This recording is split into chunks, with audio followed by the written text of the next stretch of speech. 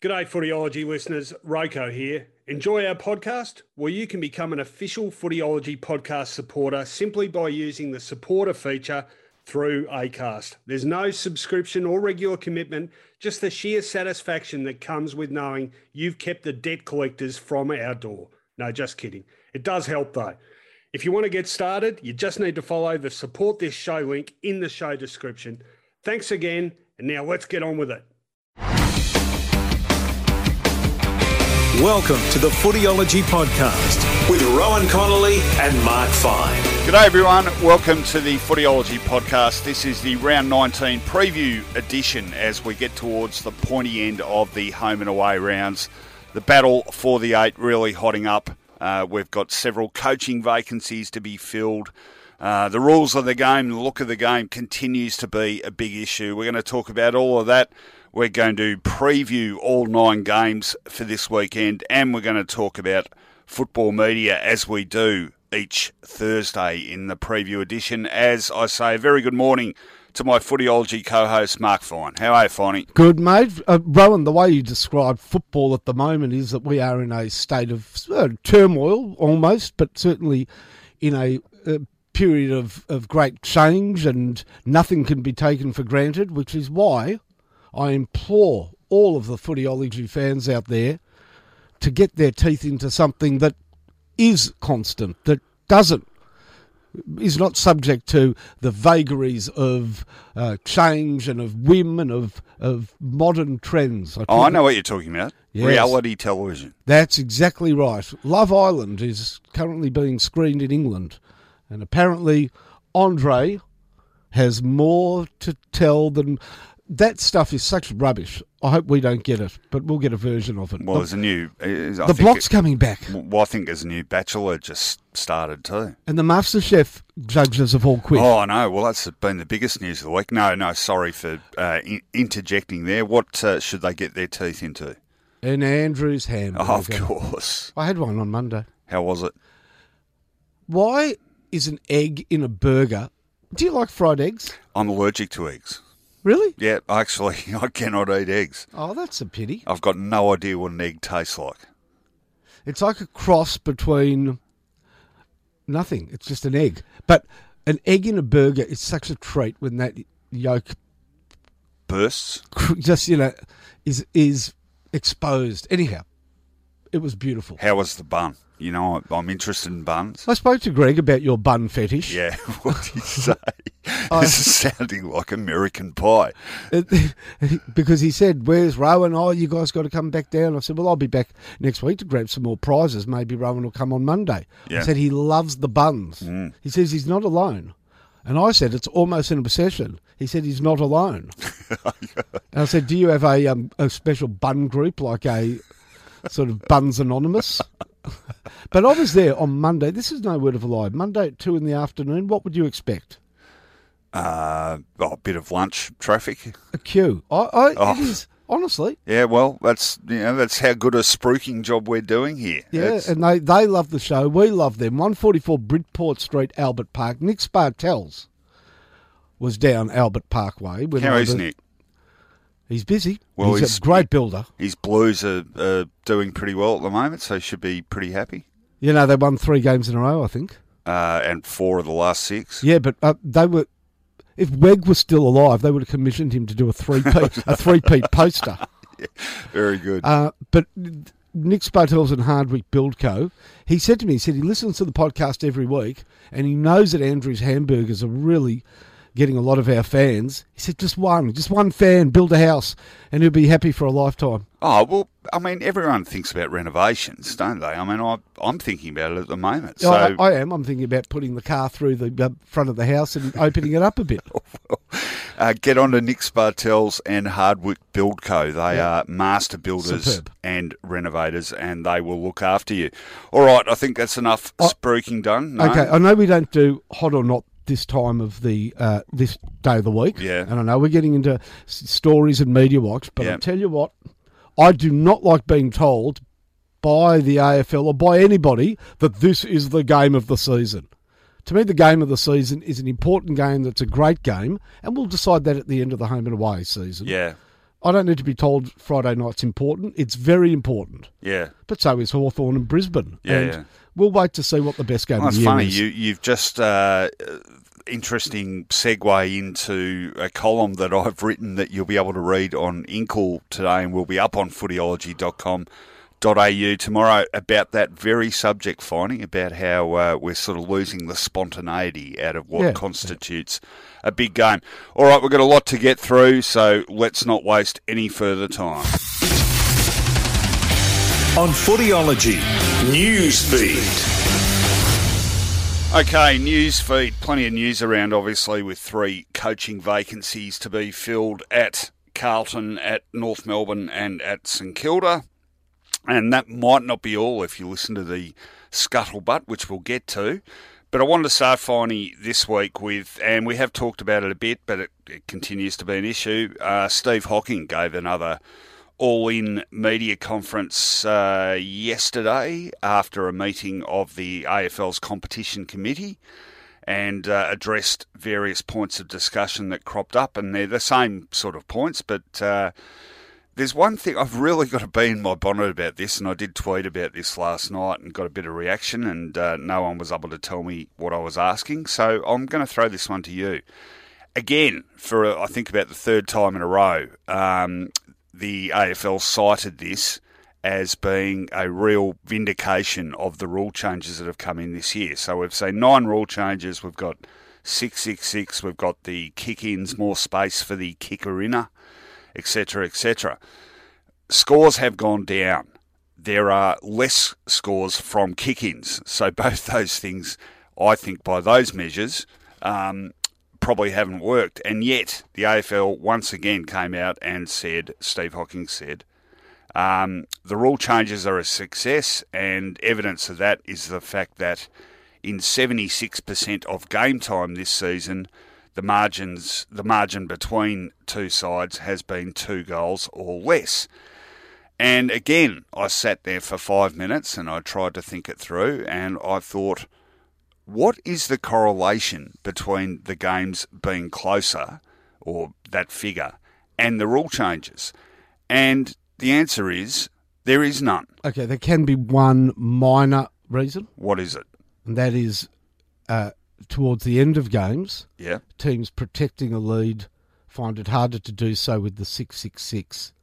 In other words, if you're 15, 20 points up or whatever, you can't stack the back line as easily after a goal. But Steve Hocking was obviously Gary Hocking's older brother, I think. He was a serviceable backman without being spectacular. Yeah. He never struck me as an unintelligent footballer, but every time he opens his mouth on this, he strikes me as a particularly unintelligent AFL employee and football operations chief. Well, does he not understand that those rules were brought in to increase scoring, and any person with the simplest background in mathematics, and I'll say maybe year 9, would understand that if the scoring is greater, the time of teams spent closer together should be less. Yeah. Soccer games are often very close because there's no scoring. The higher the scoring, the bigger the margins. Yeah, so the answer I was getting on Twitter last night was, well, scores are lower, therefore they're closer. Yeah, I get that. Yeah. But that is... Now, the AFL would argue they never actually said 666 is to get higher scores. They said it was to open up centre bounce congestion. For what end game? So make the game less congested. So what players run the ball into the crowd? Yeah. It's to score. Yeah. So scores, the only thing I could come up with was scores are closer because scores are lower. And if scores are lower, that is the absolute opposite impact of what everyone predicted we would get, regardless of what the intent was. Everyone, including the AFL, said we think scores will go up. Scores are currently at 80 points per team, as opposed to last year, 83 points per team, which was the lowest since 1968. The kick-ins, as you rightly predicted, it's going to... make it harder for sides to turn the ball over and score from an opposition kick-in, What they really wanted to do with that, however, was to increase coast-to-coast play and scoring directly from kick-ins. Now, I've been keeping an eye on the numbers, and I did it again last night. Scores from kick-ins last year were 4% of all scores. That has tracked for most of this season at 3.9%, so down. It's now gone down again to 3.8%. So we're not getting the transition football from end to end, and it's harder for sides to score on the turnover from a kick-in, and thus scores from turnovers are also down slightly this year on what they were. Scores from stoppages, however, are slightly up, which accounts for that little difference there. But basically, those two big rules, 666 and the kick-ins, they've had the exact opposite effect of what they were intended to have. Okay, first of all, I don't think Steve Hocking's unintelligent. Far from it. He wouldn't be in that position if he was. But he is suffering from a condition that seems to afflict many AFL top brass, and that is... Foot-in-mouthitis? More than that. That is taking out positives from statistical evidence in the game, may it be crowds, in this case close football, and then directly attributing that to something that they have personally been responsible for. The correct statement from the AFL should have been, all that about close games is good. There's no doubt a close game is a better game, has some cachet. If we're losing scoring, at least we've got closeness. And this should be a celebration of confirmation of the workability of the draft, the salary cap, the systems in place. Because bar Gold Coast, you would say Melbourne at 17, all the other 17 teams are swapping and trading wins and losses at a very interesting level. So there's where the praise should be. But of course, Stephen Hocking he might have been playing, probably. He was playing when that all started. So it doesn't do much for Steve Hocking to say the draft and the salary cap are working. No, that's a really good point. The other thing he touched on too, because this came up, just before we leave that, this veers into Media Watch territory, but I know some of our media colleagues listen to this. So guys, can you do us a favour? Next time they give one of these press conferences and they wheel out that 76% less than 2 goals, can someone please ask him what that has to do with 666? And if he says, well, to keep scores are lower, therefore they're closer, can you then ask him, well, isn't that the exact opposite of what you were trying to do? I cannot believe that now 3 times publicly they have come out and said this, and not one person, from what I can gather, appears to have then asked him, well, what is the link, and isn't that the exact opposite effect of what you intended? Do they just all stand there and just say, okay, tell us, Steve, and just dutifully record what he says and not ask anything about that information? But wouldn't a question like that be considered a question against the people running the organisation, and would you then not be put on a list?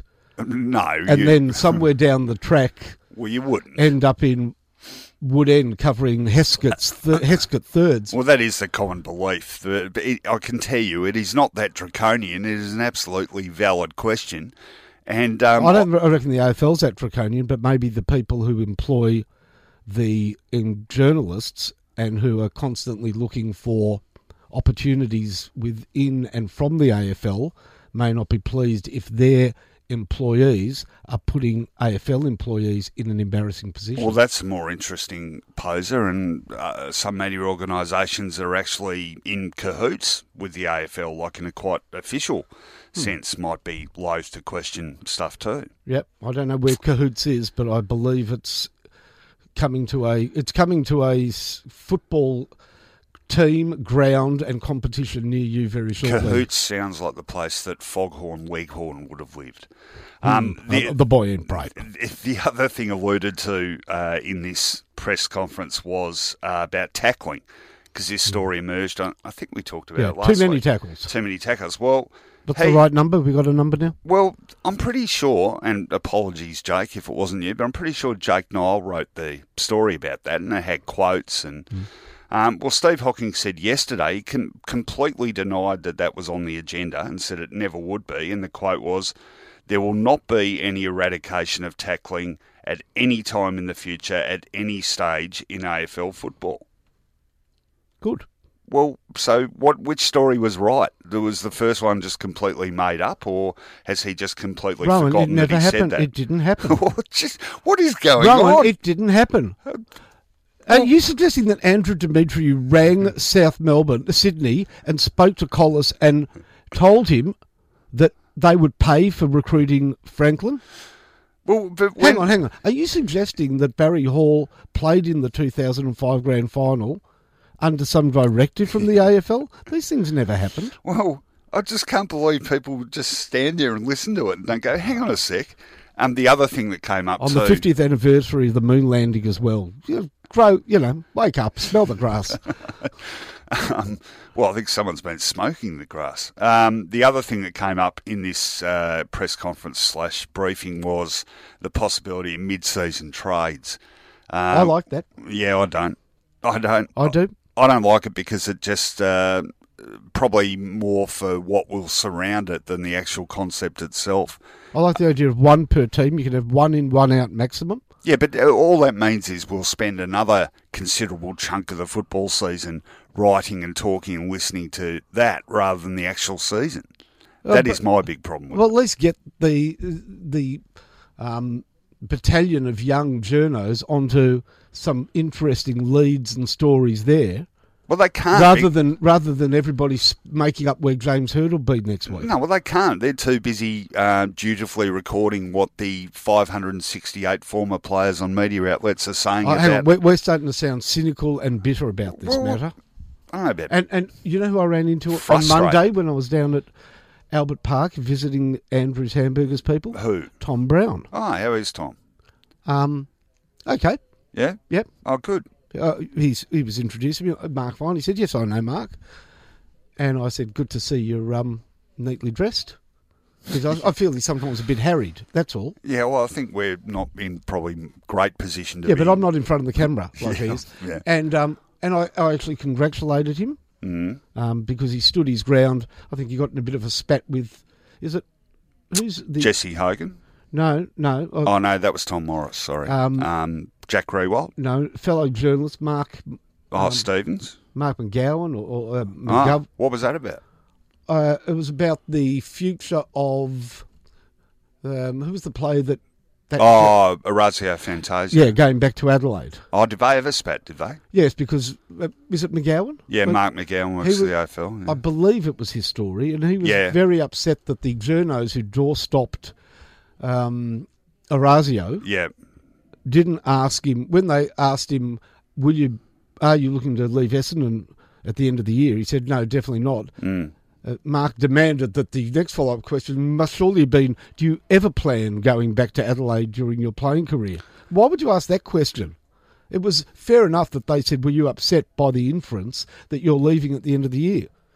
I mean, if Mark McGowan prints a story, time sensitive, right now, breaking story, Fantasia looking to go back to Adelaide. I meant in 3 years. Well, I read a story. I said, well done for, you asked. Standing your ground. You did. You asked what we wanted to know. We're getting into Media Watch territory here, but I read another. What about that story about Anthony McDonald, Tip and Woody? He's going to Carlton or Hawthorn? No, well, it's spent... I didn't even see who wrote it, to be honest, but it spent 3/4 of it talking about, well, he hasn't been signed and these clubs are interested, and then 3/4 of the way down it said, he'll probably stay at Essendon. I mean, anyway, that's Media Watch, and we don't want to go there. We've got a segment for that. The other news thing we should touch on, of course, is the coach hunt, and the Ross Lyon thing keeps cropping up. And I keep wondering, well, you can't separate news from Media Watch, because I keep wondering where that is driven from. And to me, a lot of it seems to be driven by anything that Nick Rewalt says on his various media platforms. Freo actually won at the weekend, so it's not like they had another bad loss. But Ross seems to think there's people driving agendas to tip him out of Freo, and I suspect that sounds like it's more in Perth than in Melbourne. It was a great press conference. He just sort of walked out. It looked like there was a microphone. It looked like this. It wasn't a press conference. It looked like he was sort of in an auditorium testing, and he just stood there really disappointed and said, "Yeah, there's people here who've got an agenda to get rid of me."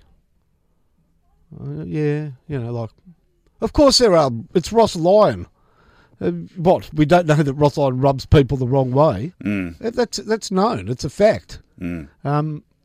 He brings it up now because there's a bit of a coach merry-go-round going on. But he's a very clever operator, Ross. He makes it very clear, I'm happy here, my family's happy here, I'm contracted to stay here, I really want to be at the Fremantle Football Club. So in other words, any suitors out there, you're going to have to, pry me out of here with a good offer. Yeah. And if that doesn't happen, I'm loyal and true blue. He's a smart cookie. Well, what about as far as the St Kilda job goes? And there have people been suggesting he could go back to St Kilda. That is what seems largely off the back of... He could go back to St Kilda if he wants to have a feed down Ackland Street, because he cannot go back to the St Kilda Footy Club. Well, this is the thing. I mean, the people basically involved with that time aren't there anymore. But we know that Nick Riewoldt, of any of those St Kilda players of that era, had the best relationship with Ross for obvious reasons. So Riewoldt is always going to sing his praises. Sure. But that's... so Riewoldt has said he won't be part of the coaching selection panel, but it sounds like almost in a de facto sense he might as well be, because it's what he's saying which is driving the agenda. Yeah, except for Riewoldt and Robert Eddy. I haven't heard from Robert. Yeah. I don't know players who are just going to jump out of trees to want him to return to St Kilda. Why Robert Eddy? Because he played him in 2 grand finals. Yeah, no, I remember. Yeah, odd. Nice bloke, Robert. I met him too. So the truth is that he's not on their radar. He's simply not on. Look, they inquired about Beveridge. Yeah. Before he confirmed that he's extending at the Bulldogs. Yep. And they made a polite but official approach there. I think you'll find that Andrew Bassett is very, very orderly and very, being a well-respected business person, he's very respectful of correct procedure. He's that's not a good fit for AFL footy. Well, I'm saying he's not the sort of president who would take pleasure and think that it is a badge of honour to undermine another club by, circumventing the right way of doing things. That's not his way of operating. Okay, so just tell me, right at the moment, who do you think will be St Kilda's next coach? I've spoken again to people within the club. Yeah. Brett Ratton is... I'll tell you what they say about Brett Ratton. They believe that he's an excellent coach that was... They agree that he was very unlucky not to have kept coaching through Carlton and beyond. They're very fortunate to have him, and the players are very comfortable with him. I would suggest that they would have to... There's 2 things here. There might be some inside running, we know, with Lefleen and Scott. Yep. Or they would have to be very impressed by other possible applicants. For it not to be either of those two? Not to be Brett Ratton. Or Brett Scott, or just Brett Ratton? Okay. Unless and this would be very disturbing as a St Kilda fan, unless there is an old boy network or a friendship network that is stronger than the process, then I don't think Brad Scott can usurp Brett Ratton. Okay. But they still will their door is open and they might take applications from other coaches. But hang on, I read that they had to speak to Robert Harvey. Well, of course, that is an essential. Which journalist demanded that? I can't remember. I think it might have been Damien Barrett. Oh, okay. His wish list of what people have to do and must do is long and sometimes on a weekly basis forgotten. So I think he's got other demands this week. All right. Well, I am saying to you, Mark Fine, that we have to end this segment and move on to the next one. On Footyology Media Watch. All right, Media Watch time.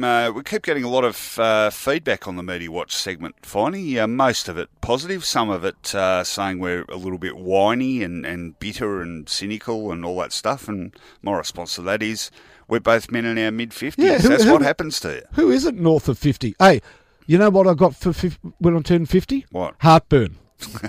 Yeah. Rowan, one last thing about St Kilda, and this is important. Oh, we're going back Well, again, it's a warning to the St Kilda Football Club because St Kilda has, in their history, had a habit of poor administrations and just getting things a bit wrong. Yeah. Now, understand that a bit of a smoky in these coaching talk is Ben Rutten. Oh, really? Please don't make some typo error for Brett Ratton and end up with Ben Rutten. Well, I think you'll find Ben Rutten is very firmly ensconced at Essendon, and he's a very popular man at the moment because Essendon's defence has been outstanding. Yeah, I don't want Bert Rutten or Ben. It's like the American. What about Johnny Rotten? Yeah, we've had a couple of them. That'd be an interesting coach. All right, let's move on to Media Watch. Okay, so. You provide the inspiration for this. Now, we're not just going to carp and be whining whatever this week. I thought this is a positive exercise. You said to me that you'd spent some time putting together your dream commentary teams for both radio and television. Yes. And you said you would talk about it this week on this segment. So I thought, well, what the hell? I'll have a crack as well. And then we might even get a competition out of it, which we'll come to a bit later. But tell us about why you thought of this idea and tell us about your dream teams in both the TV and radio sense. There's a lot of them. There's a lot of commentary going on, isn't there? A lot of radio, a lot of TV commentary, and I think the possibility of these teams ever getting together at the moment doesn't exist because of employment within various organisations. But I was just thinking, if you had your druthers, who would you want to call the big game for you? And I've put together my team. It's totally personal preference, but I'll give reasons, radio being different from TV, of course. All right, well, before you start, the composition of the team is the starting point. So have you got two callers? This is important. Two special comments and a boundary person? Yes, that's all. Okay. Maybe Peter McKenna at the top of the stand at Waverley. Saying that Darren Jarman's got to be, I thought Darren Jarman's got to be moved forward and winning Adelaide a premiership. Yeah, and sort of fighting with his headset and technology all the while. But seriously, two commentators, two special comments people are enough if they're good. And then one person to bring you what's happening from the boundary line with a understanding of when to interject, not doing it on an egg timer every 3.5 minutes. All right, well, let's start with radio then and explain why radio for these particular callers. So, first off, your play-by-play radio callers. And when we say dream team, we're talking about who is in the sphere at the moment. Correct. Okay. Correct, that's right. So for radio, the key is, and any radio commentator will tell you that some past respected radio person came up and told them when they started, imagine that you're calling this game for a person who's not sighted. Well, that's pretty obvious. Radio is sort of, that's what it is. But that wants to be at the game and see the game but can't. In other words, tell them where the ball is. Or paint the picture, as Shane Healy used to say. Unfortunately, painting the picture for a lot of commentators means painting the colour and the excitement. And no, painting the picture for a radio commentator, first and foremost, where is the ball? Yeah. What is the score? Yeah. And maybe an understanding of which team is currently holding the momentum thrust. Yeah. And for me, Tim Lane, who has been a predominantly radio commentator, maintains those rules very well. Yep. And Matt Granlund is an excellent second commentator. He's never takes the microphone longer than he should. And again, puts you where the ball is and has a very good rise and fall of tone for big moments. Does Matty, I'm going to give mine in a sec, does Matty provide the yin to Tim's yang? No. Look, Tim is, I think, what I like about Tim is I really listen to him and see the ball. Now, that's his job done. I think that's beautiful. I really do. With other commentators, they take you to places you don't necessarily want to be.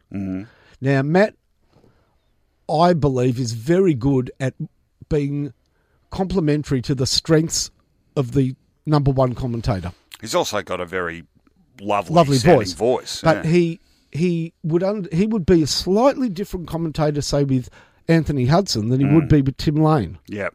Knowing that Huddo is a big moments caller, he will quietly but very graciously make sure that those big moments are in Huddo's hands. All right, so that is your radio callers are Tim Lane and Matt Granlund. Who are your radio special comments? Okay, so special comments men really could be the same for TV or radio, but because of radios, I think radio, my special comments men also would be involved much more in match summary, quarter time, half time, 3/4 time on radio.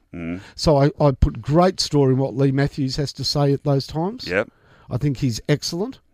I do think you need a current voice as well. Yep. And this one's going to surprise a lot of people, especially at the moment. I don't think he's necessarily at the best place to do this now, but I'm always very interested, shock horror, at what Chris Judd has to say when he's on radio. Okay. Why? Because he can see the game, maybe the way he played it, he sees the game in totality. And he's very good at telling you about momentum and the rise and fall of the game and the likely continuation or otherwise of that. So he's a very good predictor analyst. Okay. Which I think is important on radio. Good call. And boundary. Roman, why not you? You know why not? You know why I say why not you? Why not? I don't want a medico who's going to justify his position, create injury sensations, because most games don't have a lot of injuries. Yeah, so I don't want true. a medico. Yep. I don't want a past player who is still beholding to ex-teammates or people he played against, so he's not going to tell you who whacked who or, the real things that you want to know from the boundary line, he's going to excuse. I don't want a past player with a reputation for being tough, so he says, oh, look, it was a huge hit, but no, they should let him off. I mean, the guy is at the moment in a coma. So I don't want that. What do you want? I want somebody who knows all the working parts of a football game and can give you that. I want injury news. I want player form news and little tidbits. And when you are not distracted by humour from up in the box, I think you're good at that. Okay. Oh, all right. So you're going for me. Why not? Okay. I can't think of what... If I pick somebody else, it would only be an experienced journalist anyhow. Yeah, and I'd crack it. No, that's not true. The one thing I could have as part of a commentary team is a former umpire. Not constantly, but just on hand for controversial moments. Look, the boundary is an interesting role because it's probably the one role in a coverage, in a radio sense, that you get the most difference with. So, with some people it's strictly only come in when you need to with an injury thing, so very, very straight up and down. And then other ones you get, a bit of sort of vaudeville stuff, and then other ones you get sort of a bit of analysis. And I don't know, I've done it for a long time. I've tried to. I wouldn't enjoy it if I was just saying so-and-so's come off with a hamstring. I like to be able to sort of chip in and throw questions to the comments guys on play and stuff. So I mean, I'll in overview, I'll say this. Somebody like a Cameron Ling, I think in a couple of years will be a very good ground level addition to a commentary team. But I still think, even though he's been out of the game for a while, I still think with past teammates still playing, etc., he is compromised because he does not like... giving someone a whack. Yeah, he does not like telling the whole tale about somebody that he played with or even against. All right, so that's your radio team. Tim Lane, Matt Granlund on the callers, Lee Matthews and Chris Judd comments, and me doing the boundary. All right, mine. I'll just give mine quickly. Now, I had no idea what you were doing. Isn't this amazing? I've come up with exactly the same calling team, Matt Granlund and Tim Lane. I think Tim Lane he's done it for so long. I like the sound of his voice. He has a great command of the English language and is able to roll out the big moments and rise and fall as required. ditto Matty G. And I think you're right about Matty G. He doesn't ever sort of try and hog a moment, and he's a real team player. And I love the sound of both their voices. That's important too. I should add that all of this is dependent on whether Manu is available, that French guy from My Kicks and Rules. Yeah, of course. Who's now on Australia Has Talent. If he's available, he can do the whole thing. Of course. My radio comments are different to yours. I've got Matthew Lloyd and Jimmy Bartell. I think Matthew Lloyd makes some fantastic tactical observations. I think a lot of good stuff that he says often gets lost with people because they just, he does have a fairly monotonal voice. He worked on that hard. Yep. It's much better than when he started. Yeah. I think that's a big plus is how much that's improved. Well, see, for some people that's a big deal. It's not a big deal to me, but I think his observations on strategies and matchups and that sort of stuff are excellent. So I really like Lloydie as a comments guy. For radio. Yeah, for radio. Because I've got to say, I saw him on Footy Classified on Monday night, and maybe it's because of the other cast members, but he's the most handsome person I've ever seen. I'm not chipping in on that one. And Jimmy Bartell is my other one. I think Jimmy's been a really good addition to the ranks of footy media, and I think he's sold a bit short, actually. Hang on, just let me get it out. The quality of what he does, and I think that's less obvious on TV than on radio. I think on radio he's excellent, and he's a bit more relaxed.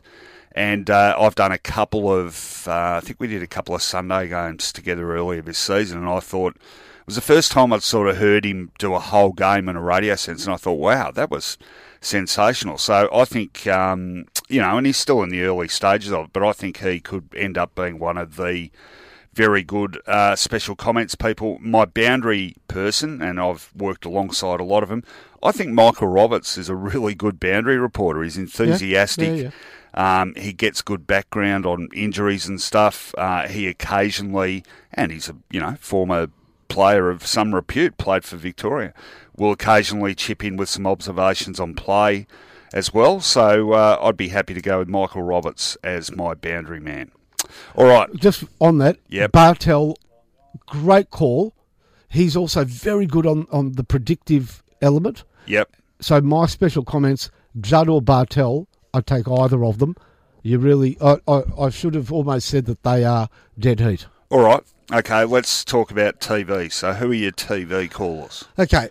I wonder whether this is controversial. Not the first one, because I'm a big Anthony Hudson fan. Right. Why? He's maintained from his youthful explosion into the scene. He's maintained respect.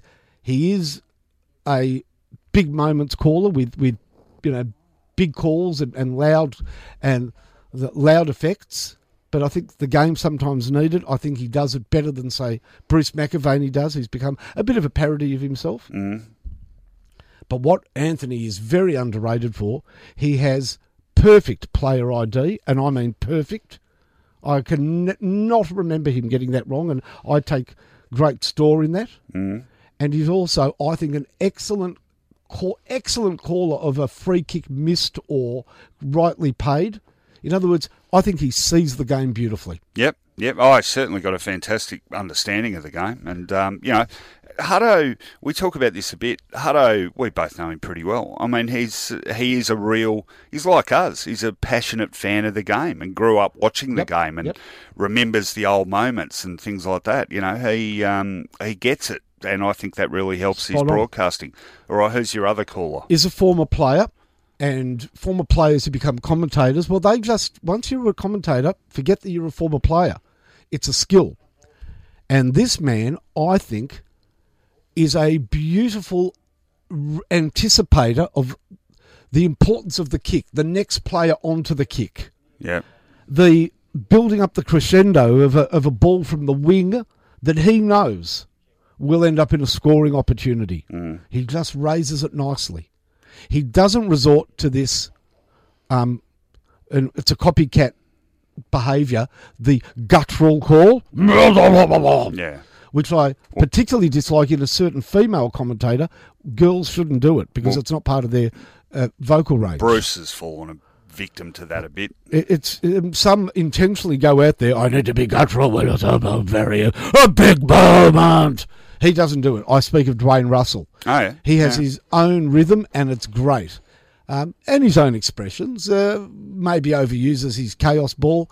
Now, I'm apologise for this, Dwayne, because he's also very sharp. And in his maybe first or second year calling, I cannot remember the second player in this, but Brisbane were playing a game up at the Gabba, and two players were locked in tussle for the ball, and one was Moody, who used to play for Brisbane, and I can't remember the other.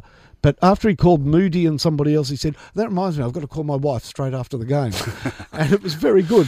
But I think I love his tone and his rise and falls. All right. Now, it seems, it's a very subjective thing, your likes in terms of commentary. Yeah. I noticed that Dwayne seems to cop a lot of flack, but I've always been a big fan. I like the way he calls. Easy target, ex-player, part of the... Yeah, but he doesn't really trade on the ex-player no, thing. Of course not. You never get a sense that, I played AFL, and I really admire him for that, actually. All right, so your callers are Anthony Hudson and Dwayne Russell. Who are your special comments? And we're talking TV. Who are your special comments? A lock in number one. Please listen to this guy carefully. He is a class above. Matthew Richardson will give you the insights of... Really? Oh, he's a class above. I mean, that would surprise people. I don't... He is a... That's why, because he had a reputation of being, a bit of a sort of a Bullwinkle the Moose when he played, people might not understand his beautiful knowledge of the game.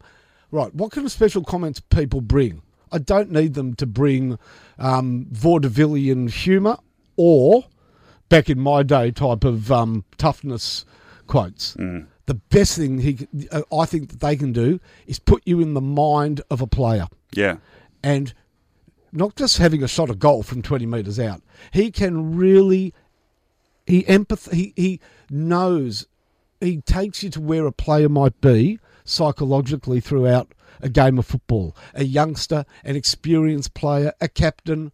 And I love it. I just think it's a skill that he has, as well as reading the game very well, but it's a skill that he has, and he notes players as soon as the play happens, not after a replay that may be disappointing in a defensive setup that allowed a goal, and likewise an adventurous player that caused the goal. He sees it off the boot. All right, who's your second comments man? Okay, the second comments person, again, I'm looking for a point of difference here. So I want somebody who can provide me with a bit of experience, and I like experience from the coach's box. Now, this might sort of surprise, this may surprise people, but I'm going to go for a current coach. Now, I know that he won't be calling this year, but any time Nathan Buckley has been in the box, it has been a privilege to listen to. I thought we were talking about current people in the media, though. Well, they do work. Okay, all right, so maybe I shouldn't have included him. But really, look, I guess that can't happen this year. Even though if they dropped out of the finals, you'd see that he would quickly be employed. Yeah. Picked up. He gives... No, he's very good. He's magnificent. So I do look for an immediate sort of a past coach. I've taken Matthews in my radio team. Can you help me with, are there any coaches currently? I'm not so much Mick Malthouse. I feel that Mick's a bit of a hard taskmaster, but I do like the idea of a coach's view. So are there current coaches that we can... not really. Not in a TV sense. I'm happy to take one from radio and use them. All right. Well, no, I'll give you Buckley for now because we've but not Parko. All right. And quickly, boundary. Now, on the boundary, again, this might surprise people, but I'm going for Tim Watson. Okay. And why Tim Watson? Because Tim, again, chimes in with at the minute reportage, which I think he's very good at. So essentially, straight away, if a player's got injured, he'll interject, keep an eye on or whatever. And I think he's developed a good eye for that. All right. And not Xavier Ellis, because I'm worried if he keeps tracking the way he's going, he's going to explode. He's put on a bit of weight, Xavier. Yeah. That's certainly not how I remembered him in his playing days. All right, my TV team, I've got one of the same calls. I've got Anthony Hudson, best in the business, in my view. The other one might surprise a few people, but I've been really impressed with this guy. I think he's incredibly versatile. I like the sound of his voice. He clearly does a lot of homework. And he feels relaxed, it doesn't mean he can't call the big moments, because he does. I think he'd be sort of second banana to Hutto, but very, very professional. He's been very impressive. Brenton Speed. I thought you might say that. Here we differ. Okay. Yeah. All right, now quickly, why? He's too professional for mine.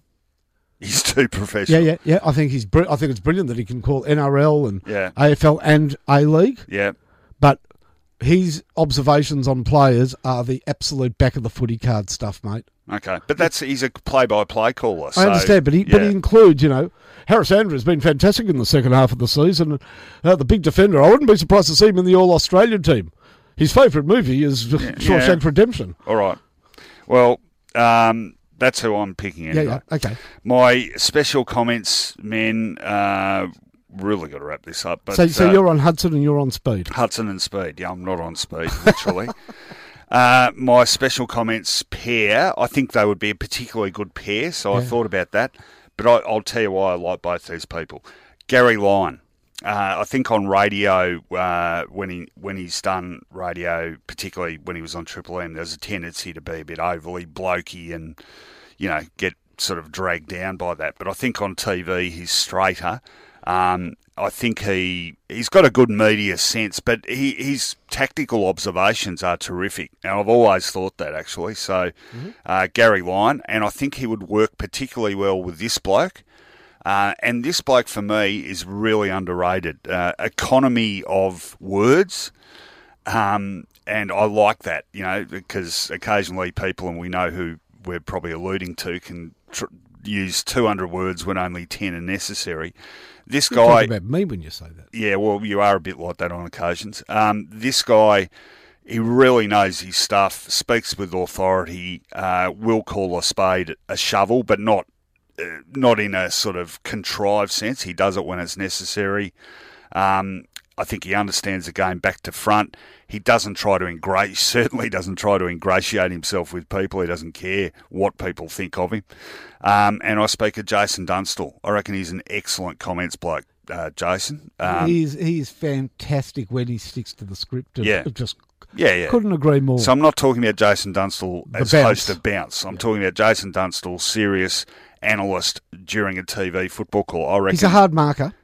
I think he's really, really good, and I think he's underrated in that regard. And quickly, my boundary person is it's David King, because I think whilst he can overdo the numbers stuff, I think when he's on the boundary, and sometimes he does comments for Fox Footy, sometimes he does the boundary, I think when he's on the boundary, that those little insights really add to the boundary person's CV, if you like. He does the injury stuff and all that sort of ground level observation stuff as well as he has to, but he's able to chip in with an observation or three from the boundary, and I think in that guise, not sort of all the time, but coming in occasionally with little observations when there's a shift in momentum or whatever. Why is that happening? I think he'd be very good in that regard. So my TV team is Anthony Hudson, Brenton Speed, the callers. Comments, Gary Lyon and Jason Dunstall. Boundary, David King. Quickly. I might just change my boundary. Okay. From Tim Watson. I really like Mark Soderstrom. Sodas.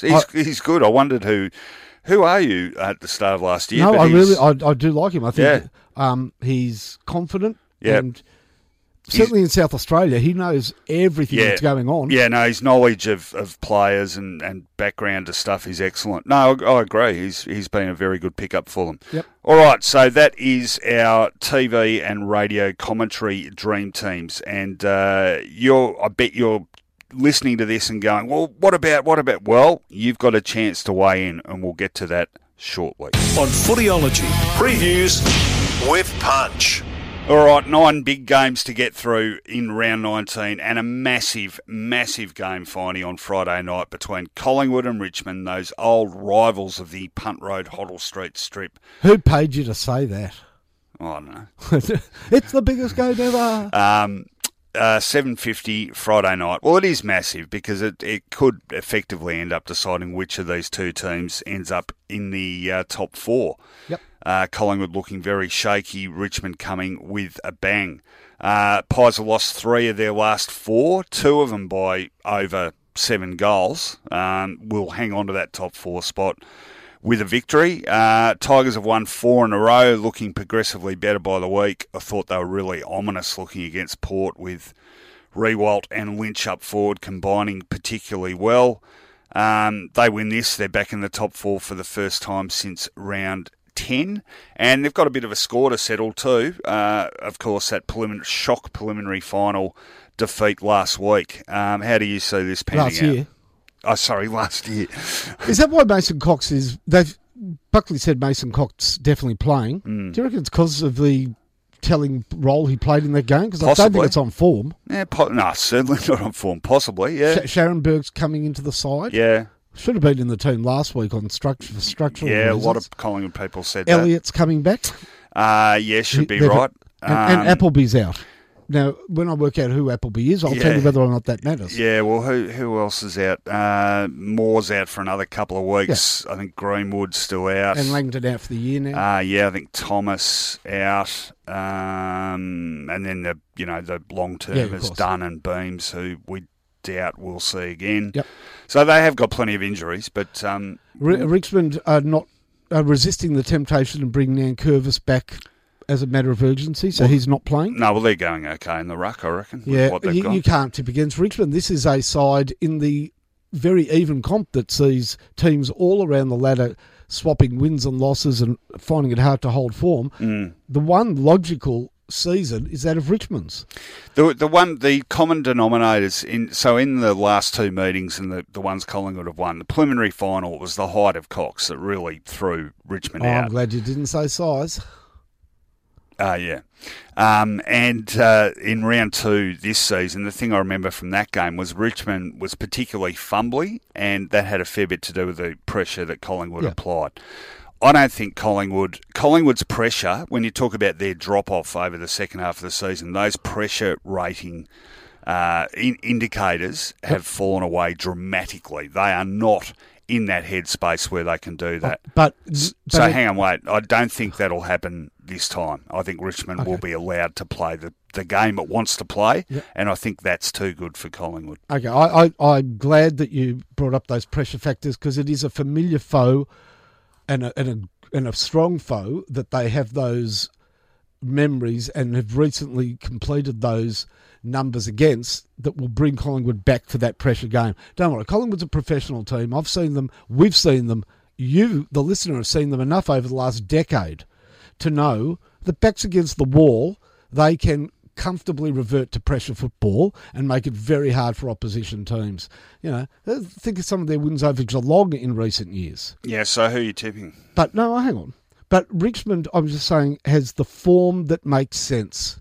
Through their injuries, there were struggles. Players have come back.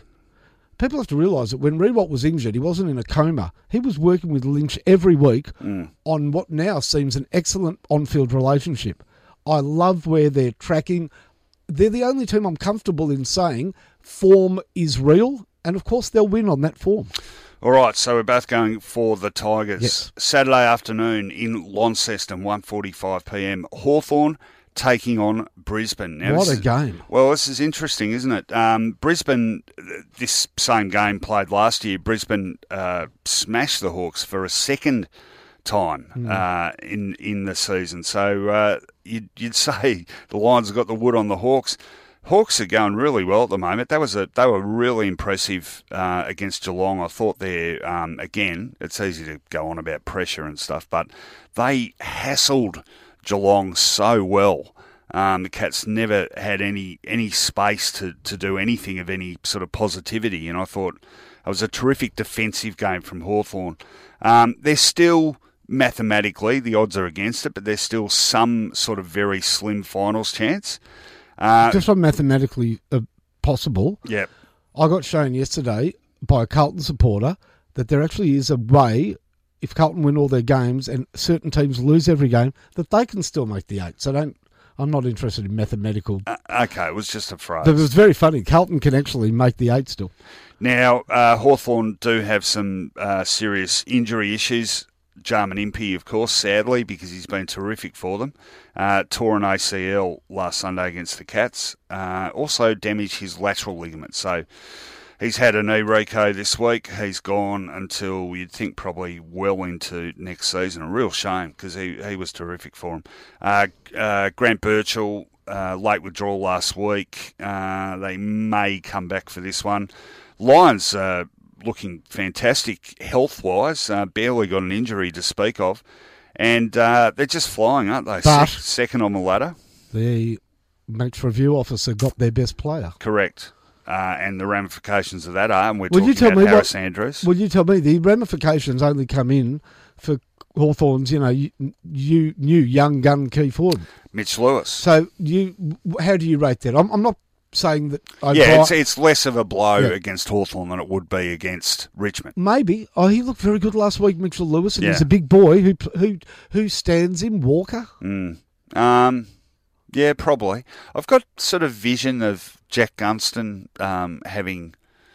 I've got this sort day of out? Yeah. I don't know why. It's not sort of based on a lot. I don't know if he's had a good one against Brisbane before. There's a forgotten footballer. I never hear this player talked about in Brisbane's rise up the ladder. Who's that? And he's going to play a huge role on the weekend. Is Luke Hodge? Yeah. Oh no, I reckon I've heard that a bit as a sort of on-field coach. Yeah, as a general, is it? Yeah, he's but actually going to play a footy. role. Yeah, he knows that ground well. Yeah, and he will be that sort of extra player in defence that I think will make it hard for Bruce and Gunston.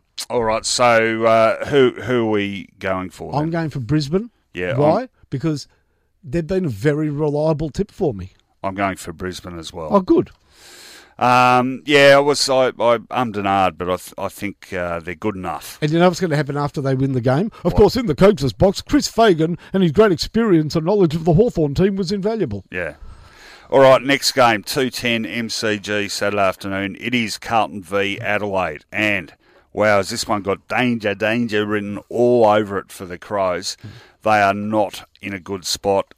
Terrible second half against the Bombers last week. Let slip a 30-point lead.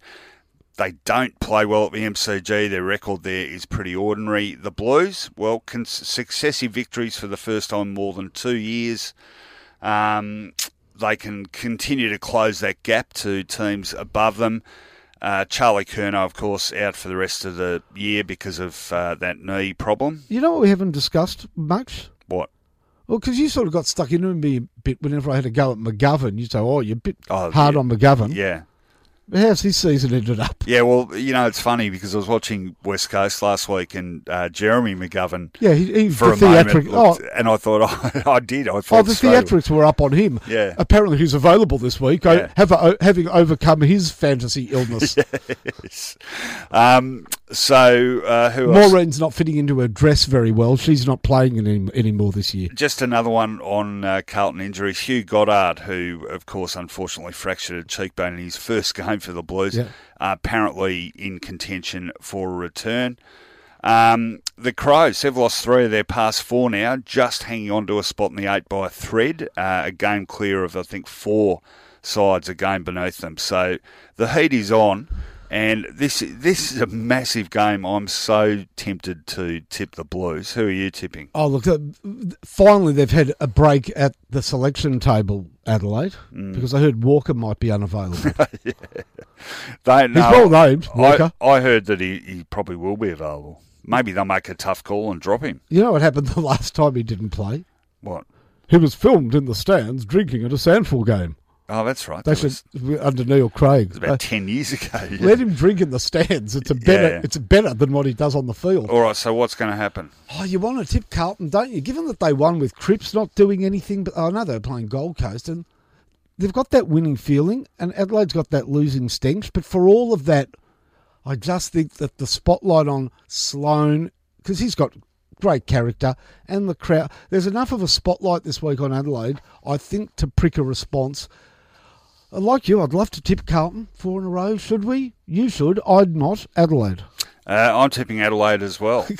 I'm two behind. They're two behind. Two behind, yeah. I always get the great surprise win and then lose by a point. Yeah. I've had a bit of luck on the tipping score this year, it's true. No, I'm very, very tempted to tip the Blues. Wouldn't be at all surprised if they win, but I think, they're stuffed if they don't win Adelaide. So they've got to pull something out, and I think they'll be suitably chastened. Okay, this is a pretty good game too. It is in Perth at 2:35 local time, he stressed, on Saturday. So on the Eastern Seaboard finally, it is the Twilight Saturday slot. I want to go to the Eastern Seaboard. It sounds like a good place to be, a seaboard. It's a good spot. It's a restaurant. Okay, what's going to happen here? West Coast are taking on North Melbourne, and for North Melbourne, their last shot really at a chance of playing finals this year. And it's a very hard assignment because I go on memory here. I haven't looked it up, but I don't like the way they play in Perth ever. No. They just, I know they got streeted by Fremantle there earlier on in the year. Round 1, wasn't it? Yeah. But I don't like, I always find North Melbourne just overpossess the ball over there. It's very different to where they play. And not surprisingly, teams like St Kilda and North really struggle. Always at the bigger ground at Subiaco with Subi with the long but thin, and this one as well. West Coast, they're doing what they have to do to stay in the top 4. No more. No more. Yeah, no, it wasn't overly impressive against the Demons in Alice Springs. But luckily they've got Patrick Jelly, who's quick, and that will be handy against North Melbourne's sometimes leaden-footed midfield. Well, fortunately, too, they'll have Jeremy McGovern, who tweaked his ankle late in that win over Melbourne. A brave McGovern is expected to play. His parents are going to be there, I believe. Shannon Hearn. You know why McGovern's parents are coming? No. Because all parents should go and watch their kids in their kindergarten play. That's what he's... Hearn should be back. He's a solid type. Yep, so good, handy there. Just on the couple of long-termers, Jamie Cripps, apparently his rehab is going all right, but still a few weeks away for him. I reckon the game might be up for North. I reckon the equation is too hard. They've got to win every game and have a whole lot of other rivals above them fall over. So I can't see it happening. And I just reckon that loss to Brisbane, geez, they were game. But that is 2 weeks in a row now they've had their hearts ripped out, really, isn't it, by Essendon in the last minute and then by a controversial free up at the Gabba. And I just think... a lot's been made of that. Yeah. First of all, McInerney did nothing wrong. Yeah, no, look, I've seen that paid plenty of times. I've seen it not paid plenty of times. Umpire position was key. Just on North, they probably lose a player they could ill afford to lose because Darling's playing really well now. Yeah. Kennedy's dangerous anyhow. Yeah. And Scotty Thompson. Yeah, and he's got Stephen Hawking had that during his career, by the way. Yeah, ruptured testicle. Yeah. Did you hear Ray Shaw? He's very funny when talking about it at the presser. What did he say? He said, look, he came in, he looked like he'd been horse riding all day. And he did the action and he goes, I think it'd be a bit much to ask you to play footy on the weekend. Yeah, I saw it referred to in a newspaper story as testy. And I thought, well, it's not testy, isn't it? It's testicle. Testy. Yeah, but it did. It was T-E-S-T-I. Yeah, testes, your testes. Well, isn't it a testicle? Testicles. Yeah, but it was only one that was ruptured. Yeah, a testy. Okay. And it sounds like a twisty. Anyway, because that's how they twist. You're right. Thompson is a massive loss, and clearly against Kennedy and Darling, this is one side you don't want to lose a key defender for. Yeah, I think West Coast might win reasonably comfortably in the end. Okay. And Vardy might be back as well. Yes. All right. Now we're talking about your boys. Marvel Stadium, Saturday evening, 7:25. St Kilda taking on Melbourne. Fresh off a really impressive win. Pretty impressive win last week against the Western Bulldogs under caretaker coach Brett Ratton, and the Demons, not too bad against West Coast. Again, they're what are they? Are they second last on the ladder? Second bottom. Unbelievable. And it is statistically, and actually we did, I think Chris Howard sent us an email about this too. We forgot that Fremantle in 2016 went from finishing top of the ladder to, I think, 16th, which is statistically the biggest drop. Yep. The difference here, though, is Fremantle were absolutely appalling in 2016. I don't think Melbourne have been disgraceful. You know, like they looked all right against West Coast. They just don't do enough, and they're forward. They're scoring, I think, 5 goals a game less than last year when they were Hogan, the league's highest scoring side. No Hogan. McDonald now out, but when he was struggling. When pressed into action as the number 1 forward, not successful. And Wiedemann really sort of hasn't measured up to the hype after last year's finals. But Saints, really impressive. Some big pluses there. Rowan Marshall's one. Hunter Clark is the biggest plus for me out of the last month or so. I like Luke Dunstan. I think he's about to really sort of grab that place and make it his. I like the way you said that. I'm just ignoring this stuff. What stuff? And Melbourne have a pretty, better than it was, but still a reasonably ordinary record at Marvel Stadium. I'm going for the Saints. Right, St Kilda beat them comfortably, really sort of set their season into a downward spiral. They made a terrible selection error when they played St Kilda the first time. I wonder if they'll do it again because the same guy is in the team. What was that? You can't play Braden Pruce as a forward, and St Kilda just exploited that, imbalance. Yep. He played last week, kicked a couple of goals. I wonder if they'll go again. St Kilda may play Jack Stephen. I heard he's a real chance to play. 21 touches, 3 quarters in the VFL. Yep. And he's good. He's ready to go. They'll probably drop Nathan Brown if Pruce, it's going to be a bit of cat and mouse because he won't have a match-up if Pruce isn't playing. I think St Kilda can win this game, but the caveat is that Max Gawn has, not earlier this year, but in the last few games, he's destroyed us, especially at Marvel. He's been best on ground and won games off his own hand, boot, and whatever. So I think Marshall will be stiffer opposition than Hickey or Longer were, so I'm going to go for the Saints. All right, we're the same on that one as well. All right, this is an interesting one. 7:10 local time, Adelaide Oval, Saturday evening. Port Adelaide taking on GWS. Now, the Power finally broke that 9-week sequence of loss-win with their second loss in a row last week against Richmond. Really looked outclassed in the finish, I think. They're 8-9. They've lost 3 of their past 4, so they're 1 win and percentage outside the 8. Now, certainly haven't been helped with injuries. Ollie Wines is only an outside chance to come back with that fractured thumb. But even so, he's been in and out all year. It's hard to get form on that. Yep. Dan Houston has to pass a concussion test. They won't get Ebert back for the rest of the season unless they make finals. Burton, really bad hamstring, Burton. He's still a month away, so just about season over for him. GWS, meantime, they are 10-7, right back in the mix for top 4. Terrific win over the Pies, and that first quarter, 8-2, I think, as good a quarter of footy as any side has played this year, and a big milestone game too. Heath Shaw, of course, playing his 300th. And well done, Heath, on the presser. Very good. Yes. Came in and apologised. Yeah, no, he's a funny man. Phil Davis, a late withdrawal for the Giants last week. He's fine. He's ready to go. Josh Kelly still another couple of weeks away. Cornelio, of course, gone. De Boer may come back next week. Now, this is a sort of game where everyone will tip GWS and Port will suddenly, unexpectedly pull out a vintage performance and upset everyone. But I'm not going to fall for it, Finding. I'm sick of Port. I'm sick of Port teasing and they're not delivering. I think it was a salient reminder for people like me last week, GWS, how well they played, because I'd begun to think they're just a pretty ordinary team. Their best is outstanding. I still have reservations about how many weeks in a row they can deliver that in terms of their potential to win a flag. I think, they'll have 2 or 3 good ones and then a disappointing one. But I think they're good enough to win this one, with top 4 still a very, very real possibility for them. So I'm going for GWS, who actually, I was there at that last time they played in Adelaide, against Adelaide. It was about 6 weeks ago.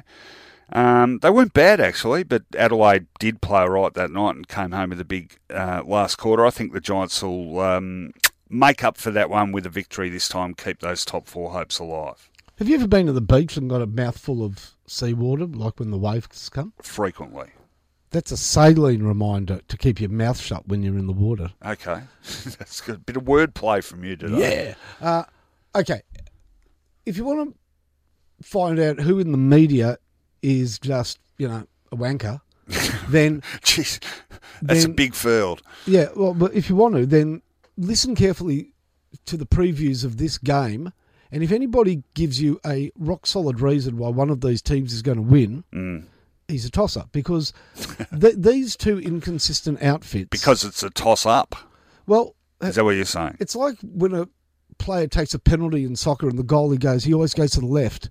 Does that mean he's going to go to the right, or will he double bluff me and go to the left? The right, and while he's thinking about it, the guy's already taken the kick. Now, there is no way you can tip one of these teams and say, and I confidently, therefore, can tell you that so-and-so will win. Because these teams are Jekyll and Hyde and Jekyll, hide and seek a winner, take a peek, ports at home, guarded gnome, GWS, that's my guess. Oh, very good. Dr. Seuss. I have no idea who will win this game. Whenever I heard Jekyll and Hyde, I always used to have to stop and think which one was a bad one, which one was a good one. No, they're both good. They were crows. Oh, that was Heckle and Jekyll. Do you know which one was the good one and which one was the bad one? Yeah, the Dr. Dr. Jekyll was the good one. And it was Mr. actually Hyde Dr. was the bad Jekyll. one. Dr. Jekyll? Okay. Yeah, he was only bad when he drank the potion. Yeah. Which happened to be a sort of an equivalent, what's it called, an analogy of, it was alcohol, Why didn't he just not drink the potion? Because it was alcohol. Well, it's like Nancy Reagan, it was saying to us, in the bottle, and the devil was in that bottle. It was just, man shouldn't just get soused all the time. All right, Sunday, Western Bulldogs, Fremantle, 110 Marvel Stadium. They're both out of the running, aren't they, for finals, realistically? Yes. Okay. Would you like to see Fremantle in the finals? Absolutely not. Well, there you go. No, nothing against them. They just bore the absolute bejesus out And of would me. they be relevant in the finals? No, not really. So, a bit of a bounce-back hit for the Doggies? It should be, yeah. Okay. They're playing Riley West and they're playing Dale Morris. So they're really notable. Yeah. First game and what a career. They'll win, the Bulldogs. They weren't good against St Kilda, but I think they know where they went wrong. And that is, it doesn't matter who you're playing, you have to come to the party for pressure out of the middle. And guys that get 35 touches, that's not all you need to do. So you can really point the finger at some of their high possession winners, not laying body on body. Luckily against Freo, the targets are obvious. If Fife plays, they reckon he might play forward. Good, Nat. Who's going to get the ball down to you?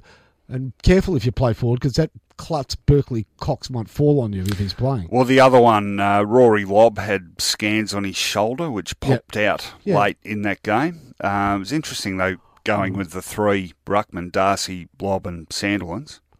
Yeah, but, I mean, Rory Lobb, we're surprised he gets injured through his career. He's built like Manute Bol. Yeah.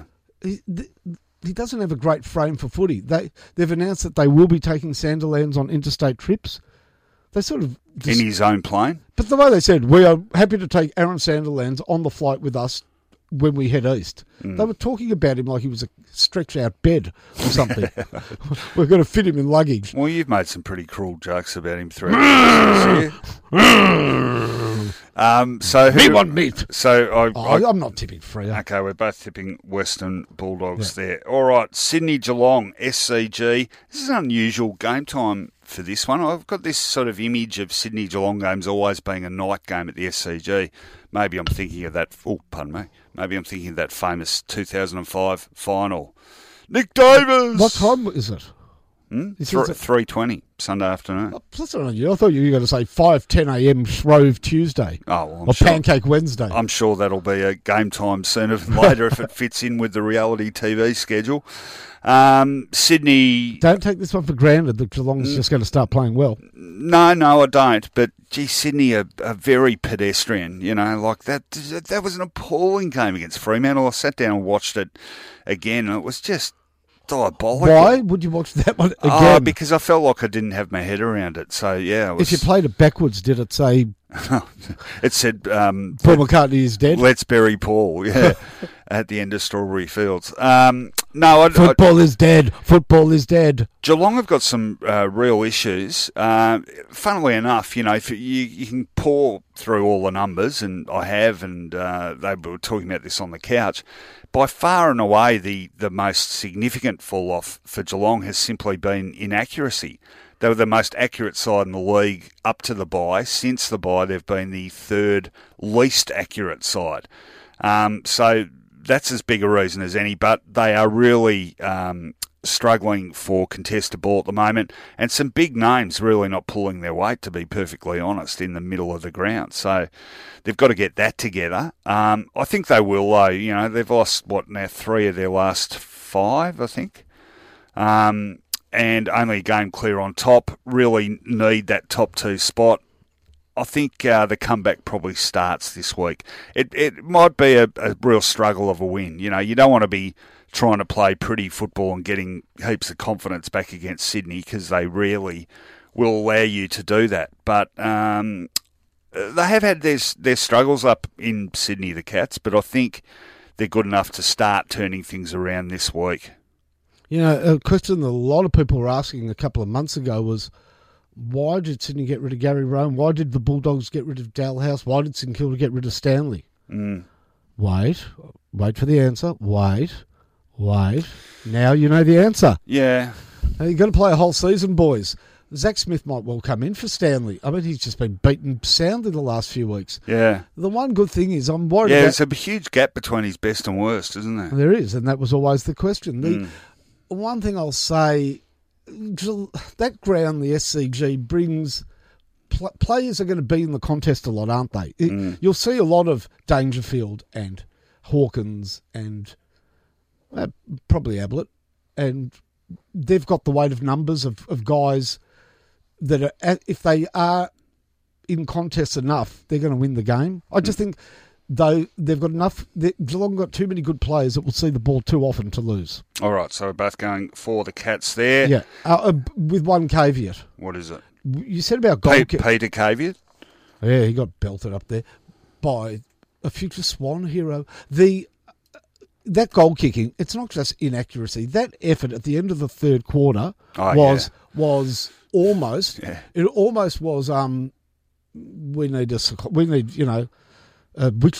got to come to the club and solve it. If say Asava Radigalia missed a goal early, he's officially got the yips. That could be a problem for them. So who were the 3 misses? Radigalia, Myers, and... Like, I really like... Who was the other one, though? Reece Stanley. Oh, that's it. I like Grice and Myers. Grine. You know what? My name's as sensible as his. So whatever you come up with will do. We talked about how he holds the ball, how he, how awkward it looked, the whole situation. I love him on a snap. I don't trust him with a set shot. Yeah, I don't know if is it how he holds the ball or how he swings his boot? I'm saying how... he's got the Matt Sucklings. Paddy Dangerfield's a terrible set shot at goal. They've really got an issue there. A lot of their forwards are terrible kicks. Yeah, well, it's coming back to bite them at the moment. All right, we're both going for the Cats. Round 19 finishes up at Metricon Stadium with not for me, it doesn't. Highly anticipated Gold Coast Essendon game. Now, in fairness, Gold Coast showed a fair bit of resolve last week. I thought, in terms of where they're at after 13 losses in a row, that was at least A+. They could have got absolutely blown away. They were 43 points down, but managed to pull it back to 3 goals at three-quarter time. Bombers, though, 4 in a row, 4 great comeback wins. Going to be missing a few. I think Heppel will probably be managed. I think Fantasia will probably miss again. And Connor McKenna, has been allowed to return home to Ireland for a wedding. So hang on, who's not going to play? Heppel, McKenna, and Fantasia. So you've got a Heppel, and a guy going to Ireland. Great Heppel Island. Oh, very good. Oh, I'm really enjoying it. Yeah, you should be doing crossword puzzles, not doing this podcast today. Oh, thanks. Could I just say one thing about this game, which is so unfair to Essendon? What? They've been brilliant the last 4 weeks. 4 brave wins. The one against Adelaide special. This is the game, and I think they would hate this with injured players. All of that great work is undone if they lose it. Oh, yeah. It'll completely be forgotten if they lose to Gold Coast. Essendon will be known as the side that lost to Gold Coast. As the chokers that missed out on certainly the chance of a double chance and lost all momentum by losing to Gold Coast. Yeah. Gee, there's such a downside for Essendon if they lose. Yeah, which is why I think they won't. And I'm tipping Gold Coast. I talked about the outs. Zach Clark ready to come back. Missed last week with illness. Jaden Laverde managed last week. He'll probably come back. Are you seriously tipping Gold Coast? Yeah, I am. They've got no ruckman. Seriously, if Heppel and... Zach Clark's coming back. He was pretty good in the game against North. Oh, that's a sentence I never thought I'd hear you say. I can't believe you're tipping Gold Coast. I am. Okay, all right. Well, I thought they played well enough. I thought that... I know that Ainsworth is coming back. Yeah. He's a very good player. Yeah. If they're going to win another game... I think Bose is coming back too. Yeah. Actually. Essendon just can't keep losing all these players. It's too much. Yeah. Yeah, well, I mean, the fact they've let McKenna go indicates a degree of confidence. No, I see where you're coming from, but anyway, Hurley. There's so many players out. I'll say this, even against the Gold Coast, if Essendon win, it's a bloody good win. Yeah. You also need to make up 2 tips. So. No, that's not what I'm doing. Why I'm doing it. All right. I know the last time I tipped them, they lost by just under 100. Yeah. So there's scope for... Well, if they get up and you correctly tip them, you will probably feature in a back page lead in one of the newspapers. I really believe they'll win. Leading media personality Mark Fine correctly tipped Gold Coast. I'm not saying it to be funny or to annoy you. Doesn't annoy me. I don't care who you tip. I just think Essendon have too many players out. I can't see them winning. Yeah. Yeah. No, look, anyone else I'd be worried, but I just think, Can Mitch Brown kick 4 again? Yeah. Maybe. I think he can. I think you're underestimating his ability to be consistent. I'll tell you, if Laverde plays, your mate will get dropped, by the way. Didn't like Langford's for Langford. Yeah. No, he's not in great form. All right, you are surprisingly going for Gold Coast. I'm going for Essendon. That is the only tip on which we differ, and it's time to finish off the show. On Footyology, the final word. Rightio, competition time. Of course, we asked you to name players with big, beautiful hair. Have we got a winner, Finey? We would have, except so much hair literally clogged my system. What? Well, I received I think they're great entries, but a lot of them had attachments with images. Yeah. And that just pushed your Commodore 64 a little too far, didn't it? It said, I had to import and export, I didn't have a license to do it. So, so we're extending it for 3 more days while I get all your hair images. Sounds like I'm collecting some weird fetish. Yeah. Send your hair images to me at Mark at Nighttime Hair Collector. No, just send it to the normal situation. In fact, you don't have to resend the ones you've sent. Yeah. Because I'm going to download it on something post-2000. Oh, God. Next time you have computer issues, can you just, let me know? I think it's IBM's Deep Blue or something. Yeah, okay. It's a whole room in my house. It should work. Yeah, all right. So it's extended for 3 days, but you can start thinking about the next comp. Okay, so you've set the next comp? Yeah, the next comp is So we've got open. 2 comps running simultaneously. Yeah, the next comp is... How many comps can we run No, the next comp... Dream commentary teams, we had current ones. Let's go all-time dream commentary teams. Yep. And bend the time continuum. Yep. They can be current and past. Yeah, okay. I mean, passed into the next world. Yep, so you could have Tony Charlton with... Moses. Yeah, well, I was trying to think of someone contemporary. You could have Lou Richards with Bruce McAvaney. Williamson and McAvaney. Jezelinka, you delicious. Well, yeah, imagine Lou and McAvaney. But it would be a hot time and they all talented Nate. Oh, he's a real He-Man. Who? Where? Yeah, all that special Lou. Remember, he's a real He-Man. Yeah. It was after Matthews broke the point post. And more accurate was, it's real poor carpentry. It was a shit post. Yeah. I think termites must have got correct. To it. All right, so your dream TV commentary team, and we want 2 play-by-play callers, 2 special comments, and a boundary person. And I like the boundary person might never have done it. Like I reckon Ted Whitten would be great on the boundary. Yep. Because there's no doubt if he did the boundary at some point, he'd step into the play. Oh, so you're saying you can do that? Yeah. Okay. Wouldn't it be great? He'd step into the play, wouldn't he? He couldn't resist. Yeah. I think the director has already been decided, though. That is Alf Potter. Yes. Yep. Okay. Yep. And Don Fitzsimmons, I think, is his assistant who will step in after Alf retires. And all of our commentators will have their hair done at Terence Moretti in Richmond. Anyway, you get the idea. TV commentary team, dream team. 2 play-by-play callers, 2 comments, and 1 boundary. Send your entries to info@footyology.com.au, and we've got a stack of prizes for you. We've got the beautiful 100% organic cotton Argan gym towels valued at $35. We have an Andrews Hamburgers T-shirt and cap in your size. It's a beautiful prize pack to give away, and we're just dying for your entries. Don't forget Nick's Bartels and Hardwick Buildco for your Renos, and a little clue who's going to be my all-time dream team commentator, Rowan. Manasseh, he gets a ball on the wing. Manasseh, he takes a bounce. Manasseh. Peter Ewan. This could be one of the. This could be one of the goals of a century. All right, get your entries in, and hopefully we can finish off last week's competition so it doesn't become a complete head-scratching exercise. That's if your hair player has lice. Thanks for listening, everyone. Hope your team gets a win this weekend.